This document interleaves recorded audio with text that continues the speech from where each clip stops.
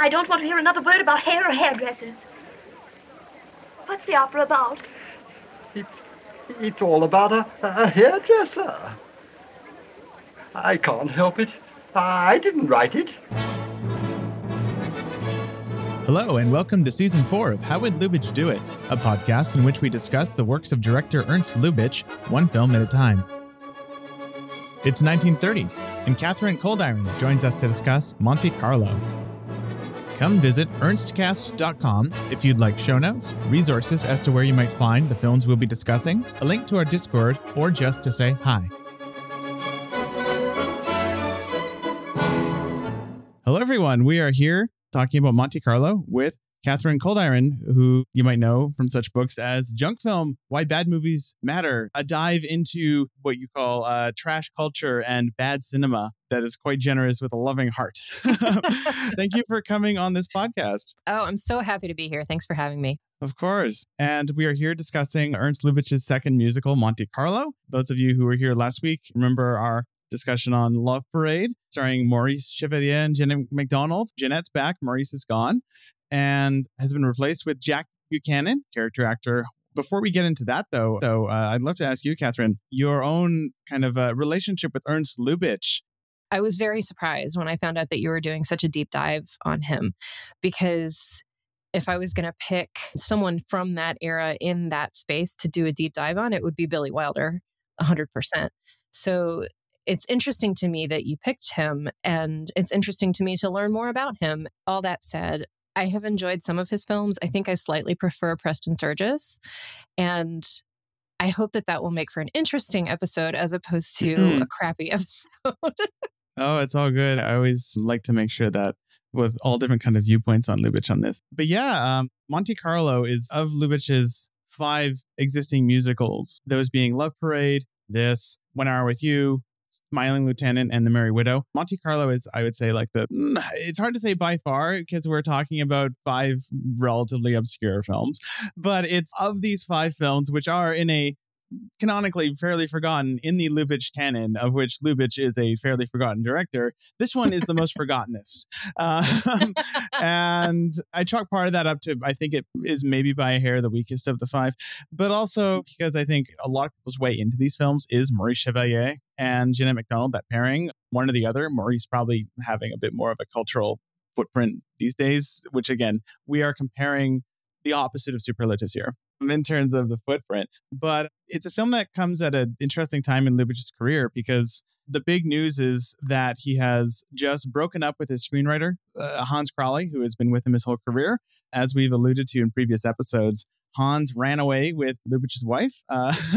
In 1930, there was a divorce. It's a whole sad story that I won't recount here. Scott Eyman recounts it very well in his book. But long story short, Lubitsch is out his main collaborator and into this kind of void. And so for this film, we have the writer Ernest Vida working with Lubitsch on the script. And I think I would say that, this maybe isn't a sterling example of their collaboration. And Vida is often written off in virtually everything I've seen written about him as slightly an empty suit. Lubitsch's next big writing collaboration would be Samson Raphaelson, who wouldn't come into the picture until the next pair of films, The Smiling Lieutenant and Broken Lullaby, which were written in the reverse order they were released in. So it gets a bit, the chronology gets confusing. What's the logline here? I should get to it. We have an early pre-code musical. This is the second of Lubitsch's kind of slightly parodic takes on the operetta form. At this point, we have basically 2 dominant forms of musical in Hollywood, the operetta and far more commonly, the revue style musical, right? Like Gold Diggers of 1933, musicals where all of the music is diegetic. It takes place on stage. The operetta style, which traditionally is much more self-serious and melodramatic, where all the music, comes out of the characters expressing themselves. And here we have a musical where, each musical number kind of extends from a need to kind of explicate character changes, right? Or plot turns, right? The first musical number is that very juvenile number where the jilted fiance, who, we're supposed to kind of look down upon as this rather fey dandyish figure, has the memorable line, he's a simp, he's a simple-hearted man. I have a nasty temper, though I keep it in control. For after all, I really am a simple-hearted soul. He's a simp, he's a simp, he's a simple-hearted soul. It's actually not the first the first musical number is all of the wedding guests singing.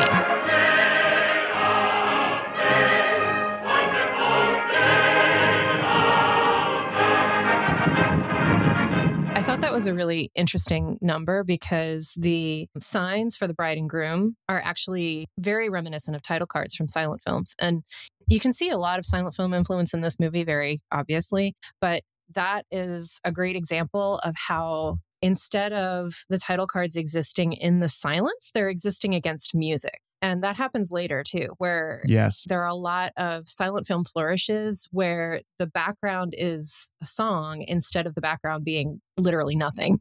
Yeah. I'd love to hear more about that kind of silent film influence here, because I completely agree. The way this film is staged really is reminiscent of like that kind of mid-20s silent style that Lubitsch was told to get part of. There's a lot of that. And not just stylistically, but also the actors are clearly adapting themselves to sound film, the way that they stand and the way that they move their faces.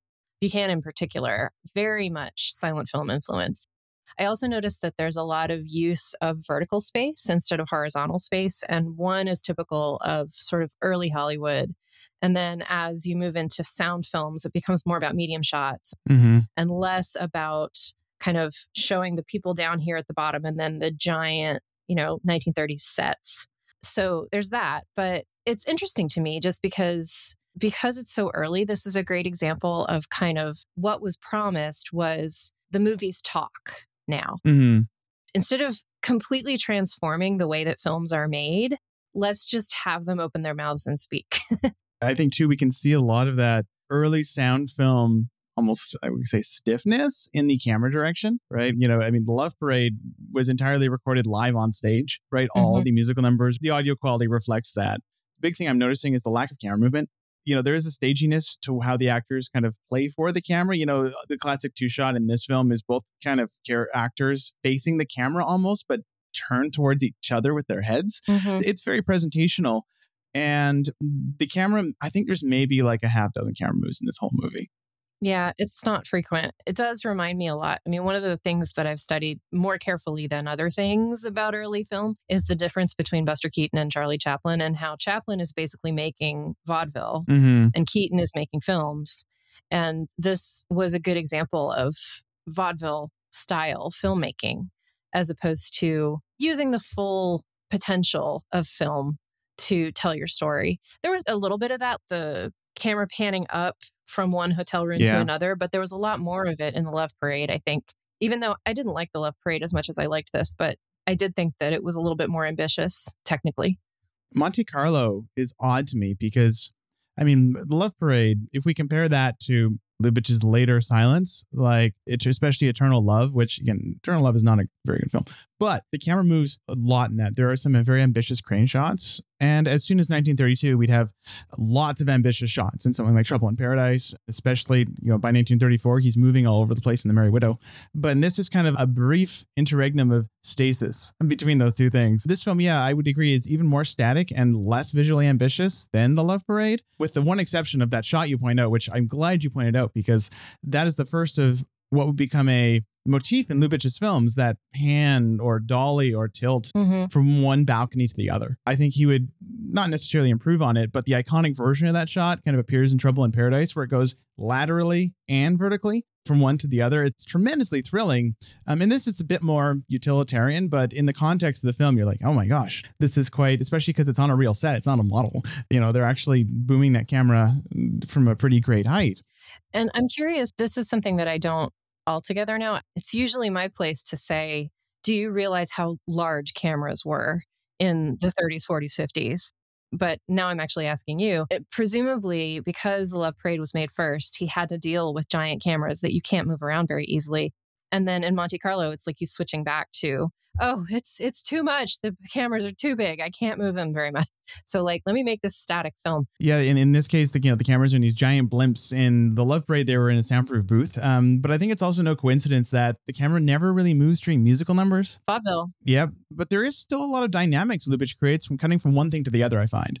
Like, there is that wonderful scene where Jeanette is in a train, she's singing Beyond the Blue Horizon, and it cuts from her with the nice, beautifully projected rear moving background to the wide shot of all the farmers singing.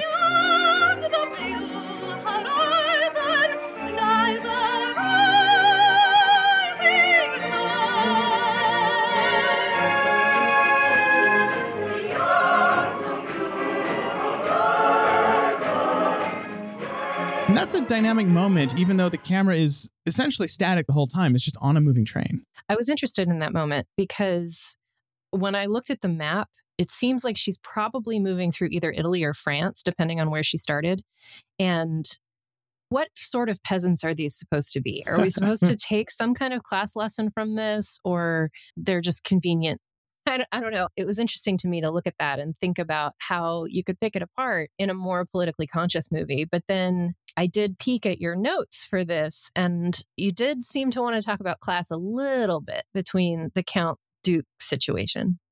Yeah, there's the class and gender stuff in this film is really interesting. I mean, Lubitsch is the fertile ground for gender play, going back to I Don't Want to Be a Man. But in this case, it's really tied in with class, where you have Jack Buchanan, who is a very fey presence compared to Murray Chevalier, he's very goofy, but I think he clearly is trying to project this like masculine, the kind of chauvinistic kind of thing in every movie he appears. But Jack Buchanan is a bit more like, he almost seems like a character actor you'd cast as like a British dandy. But in this case, he plays a count who is deliberately pretending to be a servant.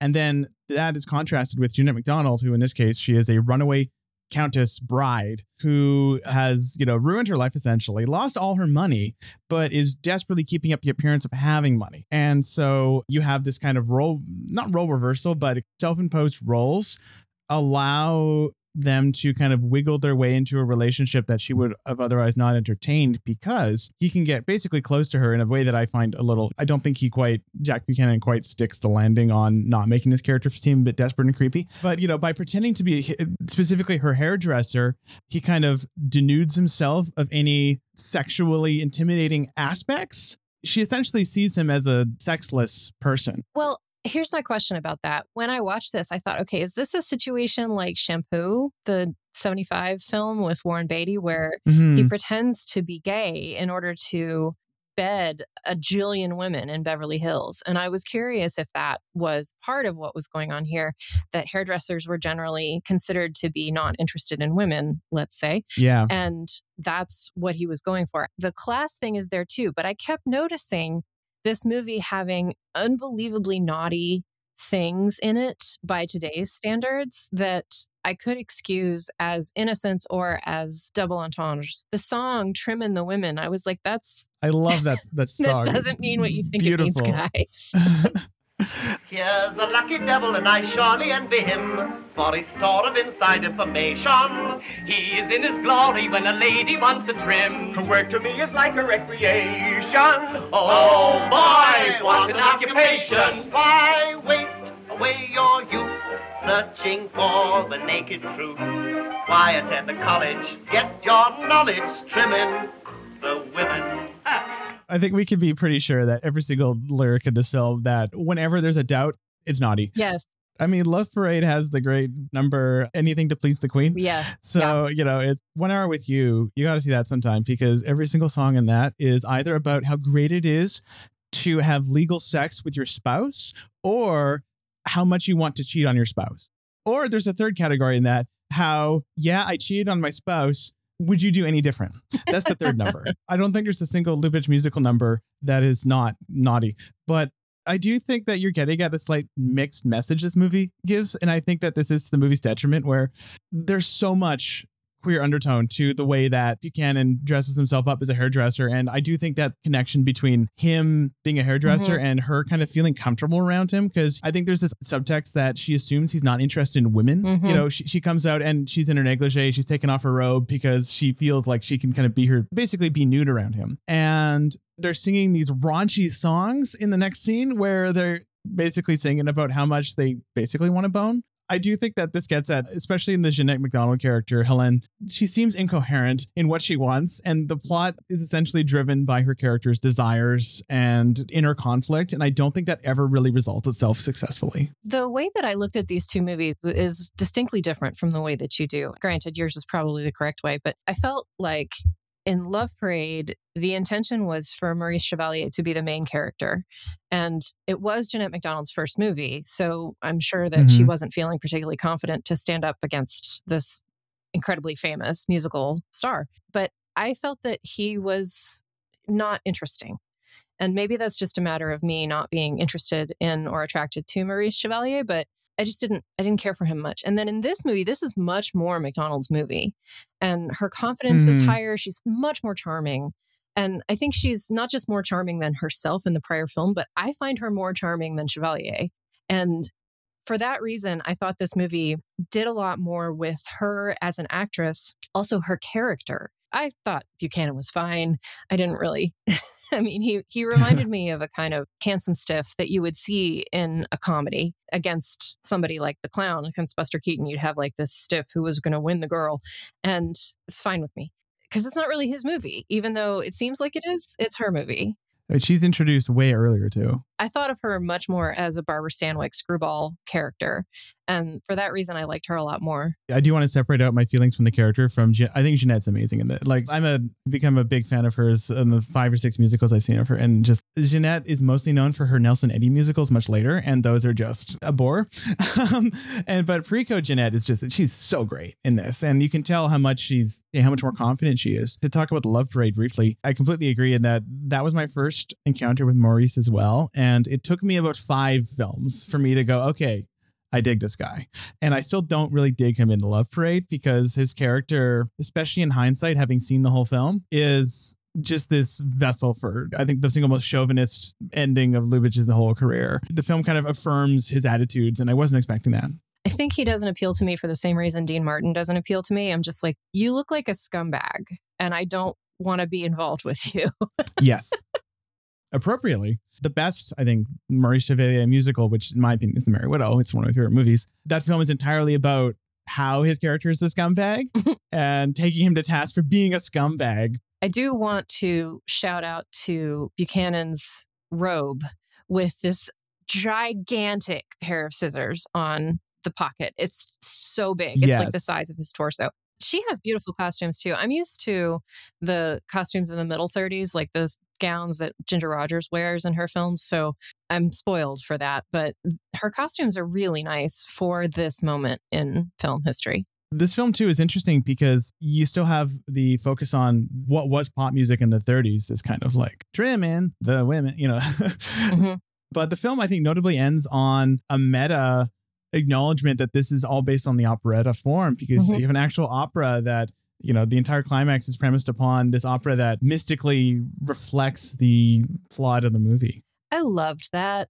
To me, it was a meta acknowledgement of the way that art works for us, the way that we can see ourselves in characters and use performances to make sense of our own lives and loves. It weirdly ties together. It manages to almost, in my opinion, tie together the film's thoughts on class, where in the opera, which is coded as this very old-timey thing, right? In the film, it's not like some modern piece. It's an old piece, clearly. It's written for the film, but pertaining to be an old piece. And you have this acknowledgement at the end of that opera within this film. The barber and the countess could never be together. The countess didn't actually love the barber for who he was now that he's revealed to be a count, which again exactly maps onto the plot of this movie. And, and then you have a more modern attitude circa 1930 of Buchanan going, you know what, to hell with it. We love each other. Again, I keep going back to the Love Parade, but there's so many similarities. I loved that he forgave her for her snobbishness, which is a completely different thing than a queen acting like a queen and having to be forgiven for it. It's not the same thing. Yeah. I just appreciate that was what was going on. I also love that he didn't want to see her suffer, but was also kind of getting a kick out of how much she was into the opera, that, he kept smiling in between and being like, oh no, I must go. And I thought it was a delight. I was going to bring this up earlier. I'm surprised that Lubitsch was working with a new screenwriter here because I found this movie really sharp and funny in a variety of different ways. The bit when in the very beginning when she's walking along and he's chasing her and she puts the feather fan in his face, like I thought that was just really cute. Some of her lines were just wonderful, and the sense of the women being swept away by their own situations when the Duke is explaining the opera to her and she says, oh, she'll regret it. And it's because she's transmuting her own situation onto this character in the opera. And that is an attitude and a way of endearing us to female characters in rom-coms that persists up to today. And I thought it was a fine screenplay comparatively. I'm surprised that this was a new thing for him. Either that or he did not know how poor the previous screenwriter was that he was working with. Well, the funny thing is, Vida did also work on Love Parade, but Lubitsch didn't consistently work with Hans Crawley throughout their collaboration. Especially Hollywood was pressuring him to work with Hollywood screenwriters instead of the guy he brought over from Germany. But yeah, there's so many interesting threads that go into why Lubitsch was so peculiarly good at transitioning to sound, why it was so smooth for him. It's relatively rare, of course, for film directors to just immediately glom onto sound and go, wow, they understand the format. Well, the format was changing as they were trying to adapt. I mean, it's one of the things that's interesting to me about this period in film history is how awkward it is and how you can only figure it out once. In particular, I felt like this musical was nowhere near the typical genre and format of musicals as they came to be. How MGM musicals became sort of the gold standard and how that happened over the course of the 30s is fascinating to me. And the fact that this is so early makes us go, oh, ugh, eek, this is awkward. But it's also watching something develop in real time, watching something come to be a standard just from watching the film. Mm-hmm. That's amazing to me. I think part of what made Lubitsch so good with dialogue immediately is his better silent films. They're so quotable. Like you can watch The Doll from 1920 and immediately go, wow, like there's lines from this that I remember, even though they're just written on title cards. In Lady Windermere's Fan, he threw out all Oscar Wilde's material and with his writers wrote totally new title cards that had very little to do with the source material. And they're all incredibly witty. And you can feel that transmuted here to just sound. I mean, it's denser, of course, because there's far more dialogue than in any silent film. But it immediately, I feel like he had a toolkit. And additionally, I think he was canny enough to go to basically codifying the operetta form musical for cinema. Like the Love Parade, it was key in establishing certain trends that would carry forward. And there's so many other musicals he didn't direct from this era that are clearly Lubitsch adjacent. No one appears at any point in any Lubitsch musical to be taking their situation that seriously. So there is that lightness of touch combined with that sort of basic format of characters expressing themselves through song that he kind of really helped pioneer too. Something that I am not sure whether this is a useful thread of conversation is... Oh, everything is. I've maintained for a long time that stage and theater and cinema are farther apart than anyone likes to admit they are. They're farther apart than, for instance, novels and cinema, because you can see every moment of a stage performance that you're in something artificial. Whereas in a film, you sit down to kind of put yourself in for something that moves in 3 dimensions. Cinema is movement in space and time in a way that stage is only movement in time. So I think a lot of directors make this mistake. A lot of early directors particularly made this mistake. I can see Lubitsch falling into that a little bit, thinking that because cinema resembles theater in shallow ways, that it will make sense to just kind of plonk one into the other, but it doesn't always work. And I think that's part of why operettas became less popular as, specific cinematic endeavors. And instead you have the film musical, which is a different form, becoming more dominant and prominent in the 30s up into the 40s. And what would you say are the key differences between this kind of operetta style and the movie musical that would become dominant? When I think of movie musical, I immediately think of like the free unit stuff, which a lot of that is kind of review style, but a lot of it isn't as well. Or, the big ones, like the big adaptations of the Broadway shows like Sound of Music, West Side Story, etc. Well, Sound of Music is a great example because it locates the play in a very specific place. I mean, it's shot on location, so you can see that you're in Salzburg. And the way that it uses the camera, especially in like the 16 going on 17 number, is you don't just have it sitting back and looking at the whole stage the way that you would have in a Chaplin film. But the other thing about musicals is that the songs, I studied this when I was looking at Cop Rock, the songs tend to illustrate a transitional emotional moment. A lot of them don't push the plot forward so much as they show, like in Singin' in the Rain, when he sings You Were Meant for Me, it becomes clear that his feelings for Kathy, Don Lockwood, his feelings for Kathy are a lot deeper and richer than we have understood so far. And the song illustrates that. That's true for most of the Astaire Rogers musicals. Like the songs are either big dance numbers or they're meant to illustrate transitional emotional moments.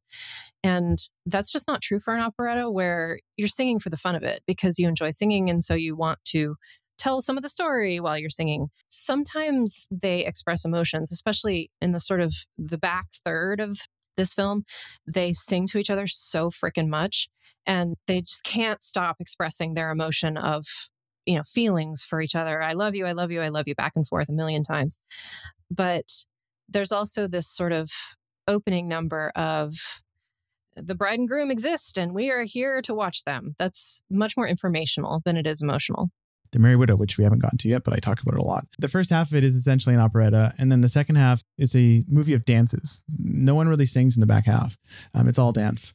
And I almost feel like that's Lubitsch's transition to the movie musical that he never followed up on because he stopped making them. But that's really interesting because, operettas are often thought of as the kind of link, the middle ground between opera and musical theater. I have a lot to say about this. Please do. So opera, the way that it works is you have the arias and you have the recitative. That's not true for all opera across the world, but the arias are the songs and the recitative is like how you unspool the plot while still singing. Mm-hmm. And in musicals, generally that splits off into songs and dialogue. But in operetta, you have light numbers and you have emotional numbers. Like I'm thinking about Gilbert and Sullivan and how a lot of their songs are just frippery to talk about characterization or costumes even. They are the link, it's true, but the way that operas operate is more similar to Broadway musicals than it is to operetta, in my opinion. Where the songs exist diegetically, I always find interesting in a film like this, but this film specifically problematizes it a little because, we are trained at this point to understand that when, for example, Jack Buchanan is singing over the phone to Jeanette, it's non-diegetic, right? The song, right? The conversation they're having is diegetic, but the actual singing is not necessarily happening in the world of the film. It is. You said not necessarily. And to me, that's the tension for a musical is like, it's not, I think it's in Swing Time when Fred Astaire sings The Way You Look Tonight. It is diegetic. He sits down at the piano in her hotel room and sings a song to her. Yes. And it's definitely sort of part of the fabric of the thing, but it's because they're both performers in the fabric of the film. So I am curious about how diegetic these songs are in this film.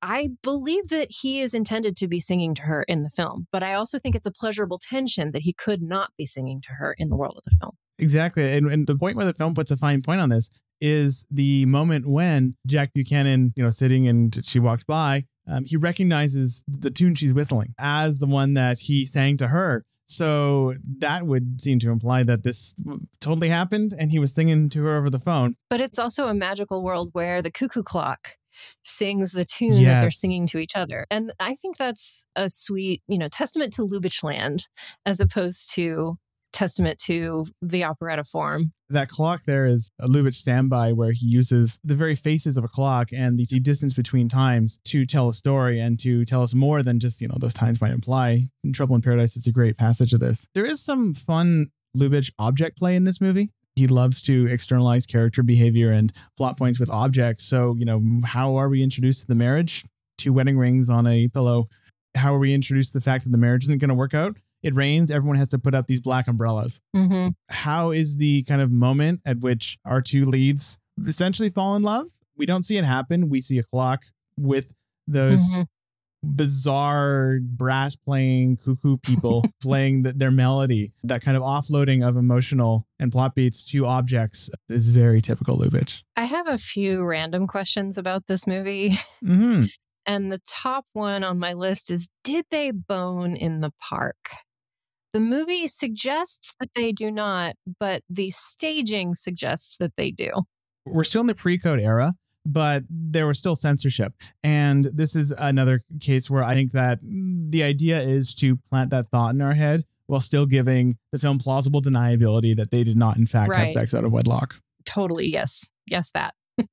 Another question is, why does the Duke want to marry her at all? He is a bit of a Lubitsch archetype where it's just the suitor character who shows up in all these movies where they just pursue the lead heroine. This does reinforce the fact that within each of these movies' worlds, in this case, Jeanette MacDonald is like the most beautiful person in the whole world. And so, of course, this emasculated British dandy guy would or mid-Atlantic dandy would follow her to the ends of the earth, even though it's like their 4th It's the fourth time she's jilted him. The way he pursues her is so lackadaisical. He's just like, oh, yes, I'll go after her in Yeah. a few days.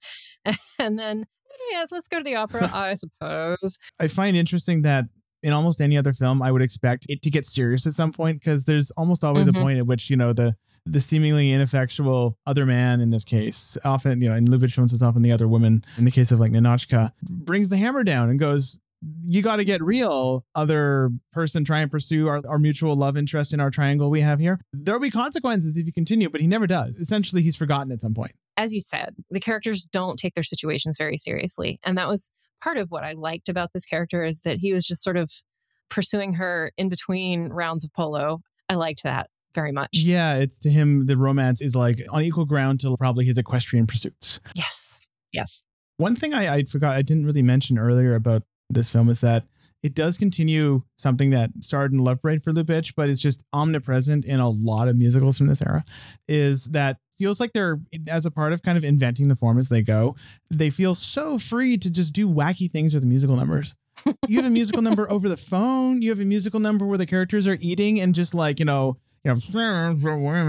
have a musical number delivered from a train with a choir of peasants. I could go on, but it feels like every musical number they're trying some new gimmick because they haven't settled upon a formula yet. Obviously, I think Love Me Tonight is probably forever will be the peak of this experimentation where that film just goes absolutely insane. But I love that Lubitsch is still trying to find new ways to sell these musical numbers as a part of this kind of Fantasyland fairy tale where, why not have someone sing over a phone? Yeah, I agree. And it's a shame that MGM took that question as a license to just go bigger, like more and more and more and more. Instead of trying new things, they're just trying more things. We need to talk about The Rabbit of Seville. What actually stuck out to me is the similarities between a lot of the business Jack Buchanan does while failing to cut Jeanette's hair. There's even like a pose he does where he's squirting whatever, on her head. It's shampoo, yeah. Yeah, his pose is identical to Bugs Bunny in The Rabbit of Seville. And I'm just like, was this a reference point for The Rabbit of Seville? Maybe it was. I feel sure that it was. And I only say that because of knowing that Clark Gable munching on carrots and It Happened One Night was a reference for Bugs. So yes, I am sure that is what happened. At that point, Buchanan is, his character, the Count Rudy, is basically playing a character of someone who's almost like trolling her.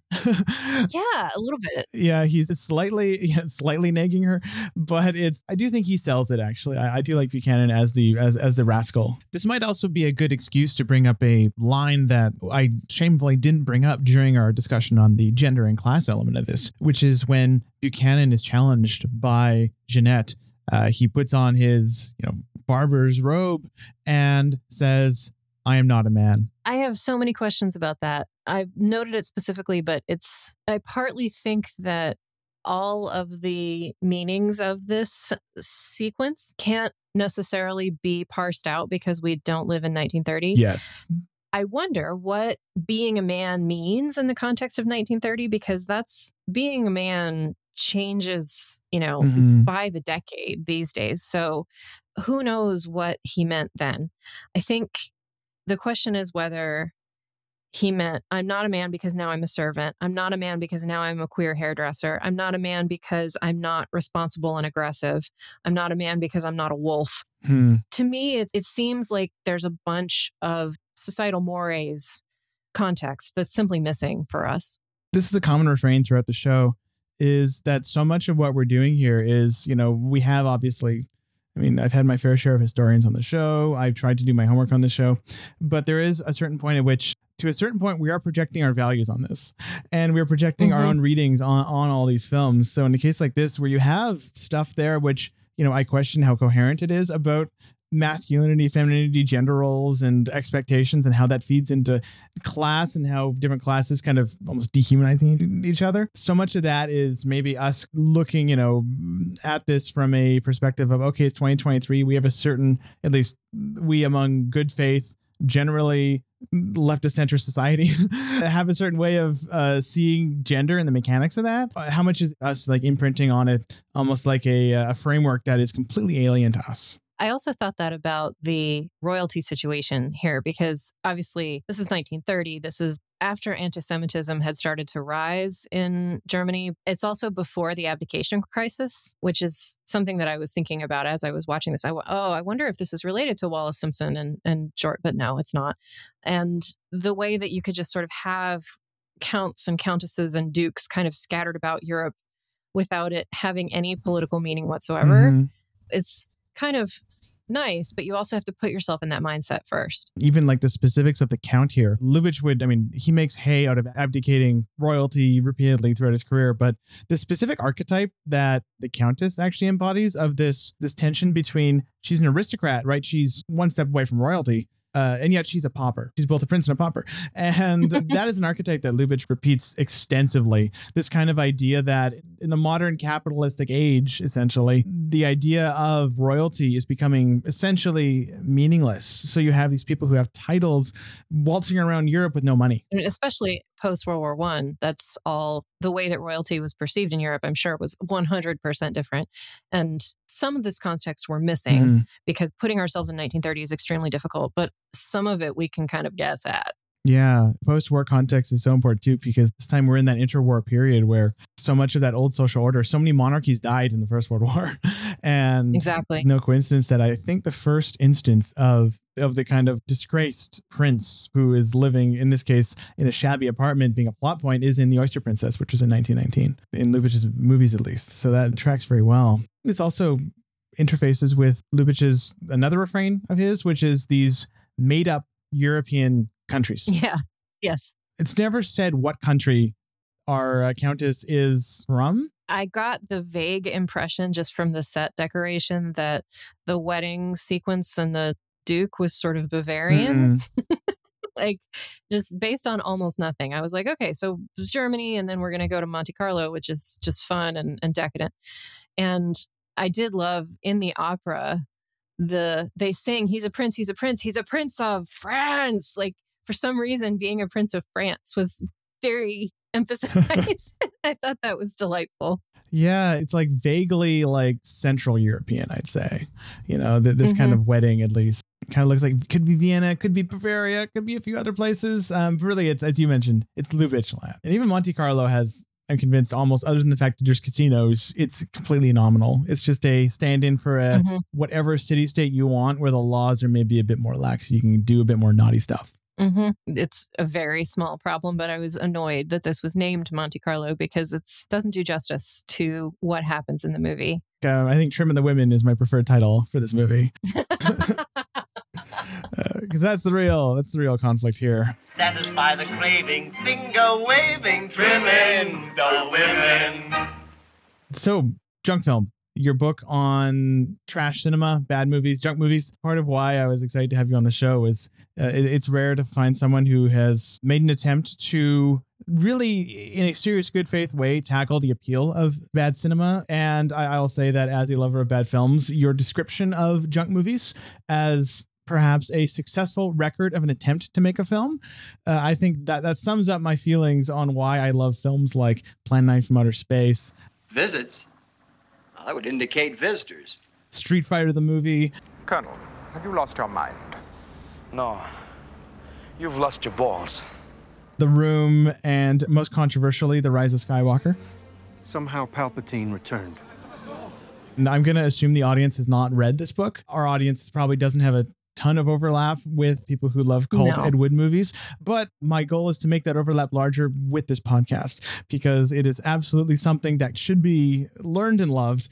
So what appeals to you about bad movies? Why should we watch movies that are nowhere near as good as the average movie we're talking about on this podcast? Well, one of the most important reasons to watch bad movies is to have a sense of the full spectrum available of film. If you only watch good movies, you don't have any sense of how bad they can actually get. And I say this as someone who is, several interviews deep on this book with people who are not generally familiar with bad films. So they wind up being like, oh, Quigley Down Under, that movie was a piece of crap, wasn't it? And I'm like, well, you need to see Manos, the Hands of Fate. So I think it's incredibly important to have some perspective on what's good and what's bad. In the same way, I've encountered a lot of bad movie fans who have never even heard of Ernst Lubitsch. So I feel like you need the full range in order to be a useful critic of this art form. What we enjoy about them varies wildly. I think for a lot of people, they enjoy looking down on the movies and saying, ah, ha, ha, I could do better than this. And in some cases, they're actually correct because the movies are just that bad. But I also think bad movies often show the audience something that they have not seen before and or can't see in mainstream cinema. One thing that I love about bad movies is that they are always surprising, which is not a quality that I can ascribe to mainstream cinema, especially for the last 10, 15 years. It seems like we're going through the motions of Save the Cat and haven't thought about making our movies a little bit more bonkers. And bad movies always have these unpredictable aspects that just make me sit up and go, oh, I'm watching a movie, instead of, oh, I'm a bowl of oatmeal. That is the main reason that I think it's fun to watch. Generally, we are trained to approach movies as essentially delivery systems for, I'd say the most mainstream idea is story, right? They're delivery systems for stories. Or, if you want to get more into the cinephile world, moods, emotions, form, right? But I think none of those really get at the implications of what truly, I think, enjoying bad movies kind of entails, where you're not engaging with the work on its own terms. And I mean that in a good way. You are engaging with the work as an object to be studied that often forms a story about its own making. Wow. That's so brilliantly said. And no one has ever said it to me that way. But that's exactly right. A piece of cinema that is of high enough quality will force you to engage with it on its terms instead of your own. And bad movies just don't have the integrity to do that. Just, oh, wow. Devin, so beautifully said. Well, thank you. I would like to also point out my sometimes podcast partner, Will Ross, create a letterbox list where they lay out kind of a thesis of the anti-masterpiece. Astonishing works of art in spite of a distinct lack of conventional competence on the part of their makers. They challenge the notion that mastery is necessary to produce essential work. And for me, I mean, it's so hard to concoct that consciously. I think the only work I've ever seen that actually does that and pulls it off is Gareth Marenghi's Dark Place, where I think part of what makes that show work is that every single shot feels so thoughtful in that they're not telling the story of the shot. They're telling the story of how this fictional crew screwed up this shot. That's the story. That's why I love Rise of Skywalker, because that film is not the story of whoever Rey and Poe and all that. That film is the story of a craven corporate board shooting themselves in the foot repeatedly. That is the movie to Rise of Skywalker. That's why it's beautiful to me. You use Plan 9 in the book as a record of its own making. Plan 9 to me is like the record of like a scruffy, doe-eyed, Ed Wood, who we all love Ed Wood because he is so sincere and believes in himself. If Ed Wood is like, you can compare the Tim Burton movie Ed Wood, which I think transmutes that into a narrative very well. But the narrative equivalent of Rise of Skywalker or these corporate bad films is like something like Robert Altman's Shortcuts, just a cynical look into how awful human beings are to each other. It's a different way to approach the cinematic, and just you can obviously expand this to all art, where you are, to steal your phrase, it's a record of people making it. So you can watch a scene from The Room or Plan 9 and just deconstruct the thought process for the people who made it. That's all quite right. I appreciate your generosity toward Ed Wood, and that's all I'm going to say about it.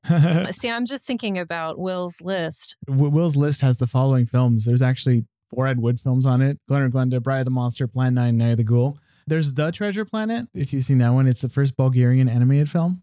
I'm in the midst of watching it, actually, thanks to you. Oh boy, yes. It is my favorite bad movie. Inexhaustible. Street Fair, the movie, The Room, After Last Season, Birdemic, Love on the Leash, Food Fight, and Talking Cat. A talking cat? No. No. That movie, no. Will describes that one as the thin red line of bad movies. That's no, sorry.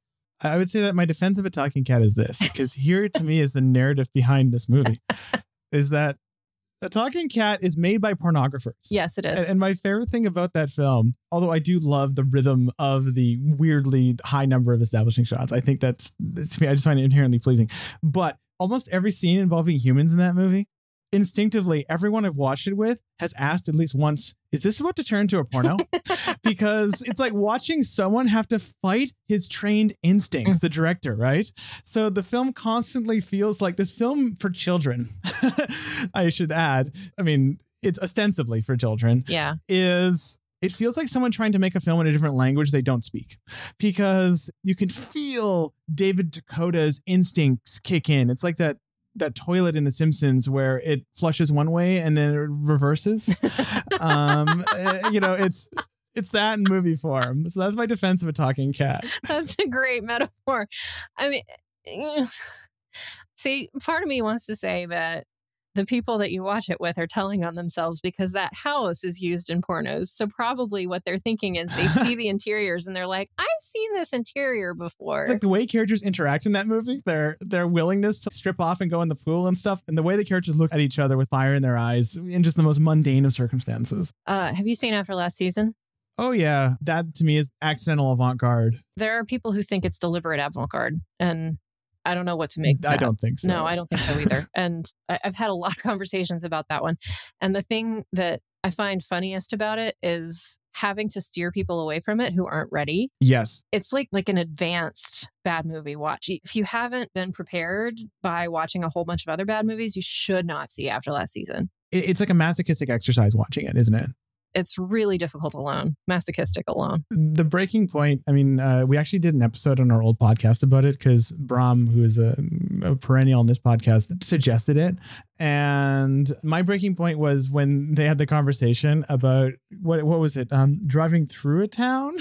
I've been through that. I've been to that town, but never through it, or through that town, but never to it. It's like a film with no filter. Yes. Where there's no editorial control over what the characters say or how. It's amazing. And also the one harsh light they had on everything. I mean, I'm not even a cinematographer, and it pains me to watch the lighting in that movie. And I just can't even imagine someone who's actually trained watching this movie and not just falling to your knees and doing a Darth Vader howl, because it's so, the lighting is horrific in that movie. All the things that I teach my students not to do are on display. Yes. And that, coming full circle, is exactly why Plan 9 is such a useful movie, because watching bad movies can be an incredibly useful exercise in understanding what not to do.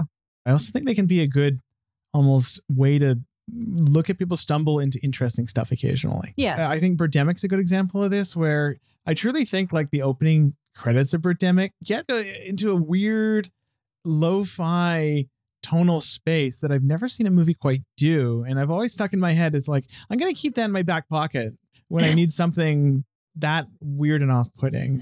Or the ending where it's just the birds don't fly away. They're static on the screen. Yes.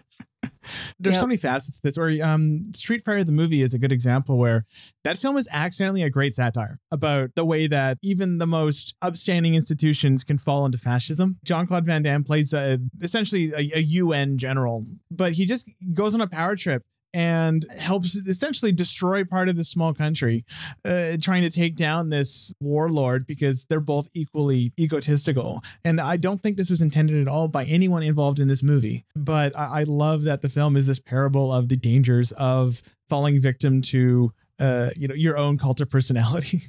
Speaking of kind of absurd satires, I was curious about your reading of Showgirls, because I can't think of a movie that's been more differently received by different people. Mm-hmm. I'll admit that when I watched Showgirls for the first time, I thought it's Starship Troopers, in that it takes the form of a type of film that Paul Verhoeven doesn't really like and just uses that to skewer it. In the case of Starship Troopers, it's a fascist propaganda film. In its presentation, it is framed as that, except it's Paul Verhoeven skewering that in the belly. And I think Showgirls is basically just maximalist, erotic, all about Eve type film that Verhoeven just does all he can to undercut. Part of the reason that Showgirls initially failed, in my opinion, is that Americans are really weird about sex, and we don't know that we are. We have this weird Puritan streak that has never really gone away in 400 years. Verhoeven is very skilled, in my opinion, at making movies that are equally entertaining and satirical. And when he did this with violence, it was easily accepted with RoboCop and Total Recall, because the violence is fine with Americans, but sex is not fine with Americans. So when he does the same thing he's been doing, but he does it with sex, it's like, oh, whoa, no, can't do that. I think it's a really rich film I don't think Showgirls is a deliberately bad movie. I don't think it deliberately sabotages itself. I think what Verhoeven is doing is a little more subtle than that. I have found that people who set out to make enjoyably bad movies fail 99.9% of the time. The company, The Asylum, makes movies like Sharknado and Sharktopus and other shark hybrid movies. And they're so cynical that they're not enjoyable. They're just really turgid. Yeah. Like there's no inspiration behind the badness. Yes, that's right. I think you have to have a certain level of a naive wish to create art in order to create an enjoyably bad movie. So if you're going for the joke of being a bad movie, it's not going to come off. It has to be unintentional. Otherwise, it won't work. Your point about the importance of essentially wanting to make a good thing, I think it is really central to, what makes most bad movies work. I always hesitate to make blanket statements because there is the occasional exception to everything. Like Dark Place to me is the big one where I'm like, yeah, that fully works as, I think a really set of talented filmmakers making something bad. Whatever alchemy they had worked. But generally, you got to have that base impulse that we can all relate to, right? That sense of you tried and you failed, but in your failure, there is stuff that is valuable. One of the best things I've ever written is a sentence in the Plan 9 monograph where I say, making things is the second most powerful way to keep ourselves from the void. The value in what is created in a bad movie is multifarious. And to pin it down to, this is valuable because it's a teaching moment. This is valuable because I enjoy laughing at things. This is valuable because someone made something and I am watching the fruit of their labor.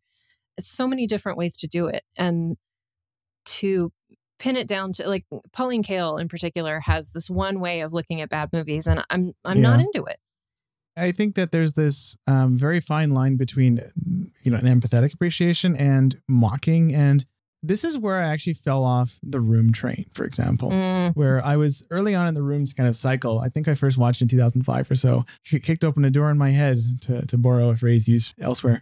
At around the time The Disaster Artist, the movie came out, that movie I pretty negative feelings towards because it feels like some very, rich, successful filmmakers just kind of punching down. I haven't watched The Room since that movie came out. I don't want to become that person that is just laughing because Tommy Wiseau is worthy of ridicule, which he kind of is. He's not a very good person by all accounts, but I don't want to be part of that mob laughing at the freak. The bad movie community falls into maybe 3 or 4 categories, and one big one is the mockers. The people who just watch bad movies because they want to make fun of them. And they'll make fun of everything from, somebody's lisp to a boom mic appearing in the frame. Yeah. And to me, one of those things is in fact risible. Another is not. I don't think that's a very profitable way to look at bad movies because it doesn't engage with the film. It just looks down at it. In terms of The Disaster Artist, the book, if you haven't read it, is phenomenal. Part of why I think The Disaster Artist book is so good is that it's so full of that empathy for Tommy. Greg is very frank about all the things that Tommy did that aren't good, but there's so much empathy for whatever the hell Tommy has going on and so much curiosity from Greg. Greg described it in the book as Tommy's goal was to become world famous, to travel around with his film and to be loved by millions. And he achieved that.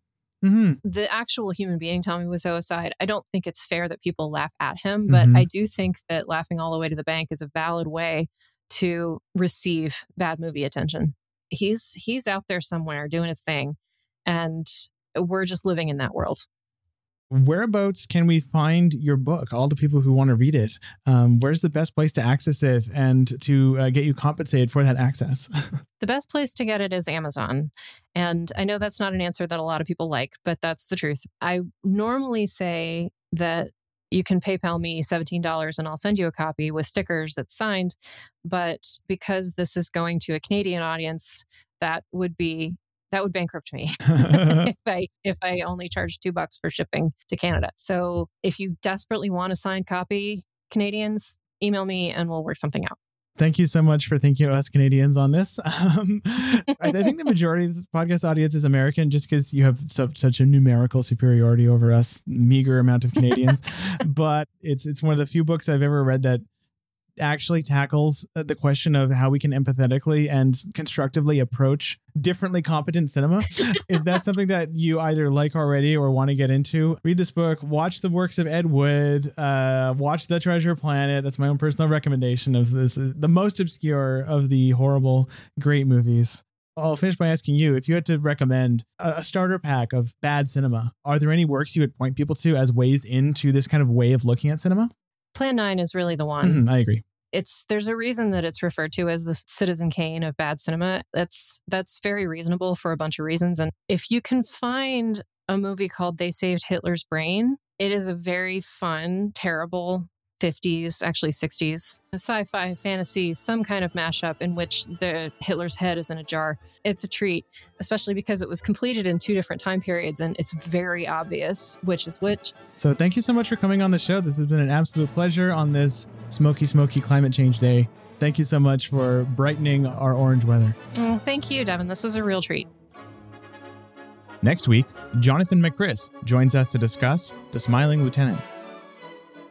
Head over to ernstcast.com for information as to where you might find the films we'll be discussing this season and other resources such as show notes and our Discord server. How Would Lubitsch Do It is a production of Moving Image Agency. Sophia Yoon was our dialogue editor for this episode. If you enjoyed this episode, please rate and review us on whatever podcast platform you happen to use. It helps other people find our podcast and therefore find Ernst Lubitsch. We'd like to acknowledge that this podcast was produced on the unceded territory of the Musqueam, Squamish, and Tsleil-Waututh peoples.